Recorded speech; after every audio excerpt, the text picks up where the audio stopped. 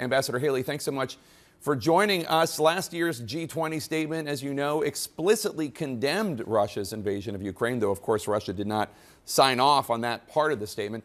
This year, the final statement stopped short of any direct condemnation of the invasion. What is your reaction?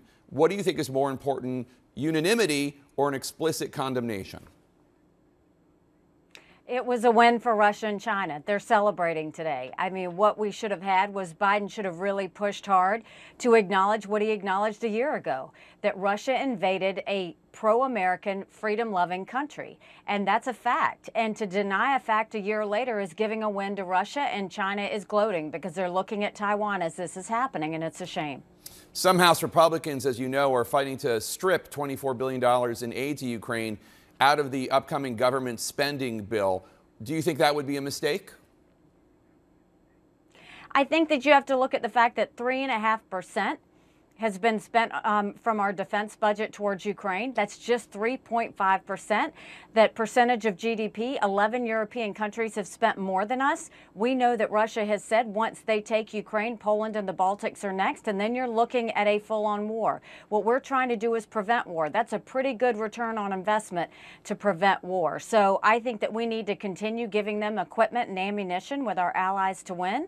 I don't think we need to give them straight up cash. I don't think we need to put troops on the ground. But we need to finish this because we have to always remember a win for Russia is a win for China. They've made that very clear. And right now, China is our #1 national security threat. So House Republicans should keep that Ukraine spending in the spending bill and should not separate it and should support it. Republicans and Democrats should not pull in Afghanistan. Don't go pulling out now. Putin is at rock bottom. We know that because he's getting drones from Iran and missiles from North Korea. We know that because they've raised the draft age in Russia to 65. Finish this. Biden has missed multiple opportunities to finish this. We need to make sure that we end this war quickly, that we finish it, but we do it the right way. We don't want a further war, and the only way we can do that is to have Ukraine win.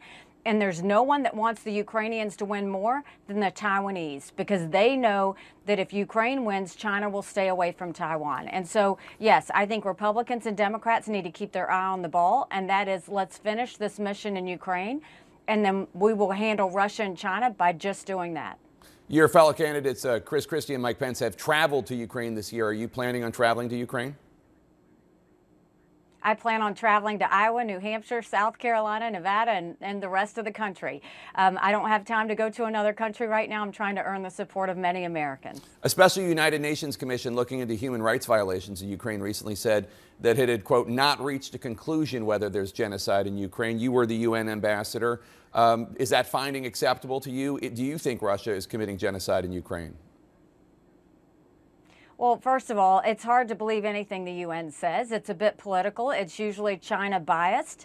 And it's also Russian intruding into whatever they put out there. I think that what you have is, you know, when I was at the United Nations, we had no better friend than Ukraine. They voted with us on everything. They were supportive of everything that we did, and they're pro-American. And I think what we know is that they're a democracy. And the reason that they are so careful in this war is they're trying to protect people and trying to prevent Ukrainians from dying. I think if there's any bullseye, you need to be looking at Russia. They're the ones that have invaded. They're the ones that are targeting schools. They're the ones that continue to have death that they don't care about. And I think that's the one we really need to be talking about. So I don't take any UN report too seriously. On the subject of China, the Biden administration, as you know, recently sent 4 top officials to China to try to stabilize relations.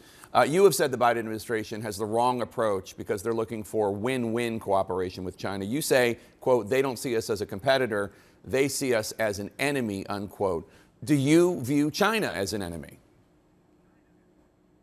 China's been practically preparing for war with us for years. Yes, I view China as an enemy. And what's disappointing about what Biden has done is here you have China has bought up 400,000 acres of U.S. soil, most recently near Grand Forks Air Force Base. They bought our largest pork producer in the country. They continue to steal $600 billion of intellectual property. They're sending millions of dollars to our universities and stealing our research and spreading propaganda. 90% of our law enforcement drones are Chinese. So while Americans freaked out over the Chinese spy balloon, just imagine what's happening with all these mini spy balloons. They have killed more Americans than the Iraq, Afghanistan, and Vietnam wars combined with their sending fentanyl over. I mean, how much more has to happen for Biden to realize you don't send cabinet members over to China to appease them? You start getting serious with China and say, we're not going to put up with it. They keep sending different cabinet officials over, Jake, and it's embarrassing. You sent Raimondo right after she got hacked. Her emails got hacked by the Chinese. You sent all of these cabinet officials over after a Chinese spy balloon went over our country. They are putting a Chinese spy base up on Cuba off the coast of Florida. And don't wait for the fact that they are going to be sending Chinese military troops there. What are we doing appeasing China? Instead, we should say you're not buying any more U.S. soil, and we're going to take back what you've already bought. We're going to go and make sure that we don't have Chinese infiltration in our universities, because our universities are going to have to pick between Chinese money or American money. We're going to end all normal trade relations with China until they stop killing Americans with fentanyl. And then we're going to build up our military, because China now has the strongest naval fleet in the world. They are developing hypersonic, artificial intelligence, cyber, space, neurostrike weapons, which will, they're the biggest developer, which actually affects military commanders' thinking and populations of people. We need to make sure that we're serious about China, and they know that we're serious about them, not going and being nice to them and thinking that they're going to change. On the subject of fentanyl, I just want to take a diversion for one quick second, because I've heard some of your colleagues bring up an interesting subject, which is, you're right, fentanyl is, it's obscene and horrific what's going on in terms of Americans being killed by this fentanyl crisis. Americans, kids who might take an herbal supplement that is not illegal and it has fentanyl in it and they die. A friend of mine, his nephew died that way. I've heard some of your colleagues talk about treating the drug dealers in Mexico as if they are a terrorist cell, and having the military, in cooperation with the Mexican government obviously, treat those Mexican drug dealers as a terrorist cell. What do you think of something like that? Well, first of all, I think we deal with China first, because that's the originator, that's where it's coming from. But I actually do think we should send our special operations over to eliminate the cartels. We can't wait on Mexico anymore. We can't wait on any more Americans to die. We have to be aggressive on this, and we treat them like the terrorists that they are. Those cartels, they're trafficking people, they're trafficking drugs, and they're killing Americans, and we have to put an end to it. So on the subject of China and Taiwan that you brought up a second ago, Vice President Harris was in Jakarta this week for a summit with Southeast Asian countries. President Biden has actually been criticized for being too direct on the subject of Taiwan, for abandoning what was called strategic ambiguity and saying directly that the U.S. would defend Taiwan militarily. What's your position? Let me ask you directly. If you were president, would the U.S., with President Haley, defend Taiwan militarily if China invaded?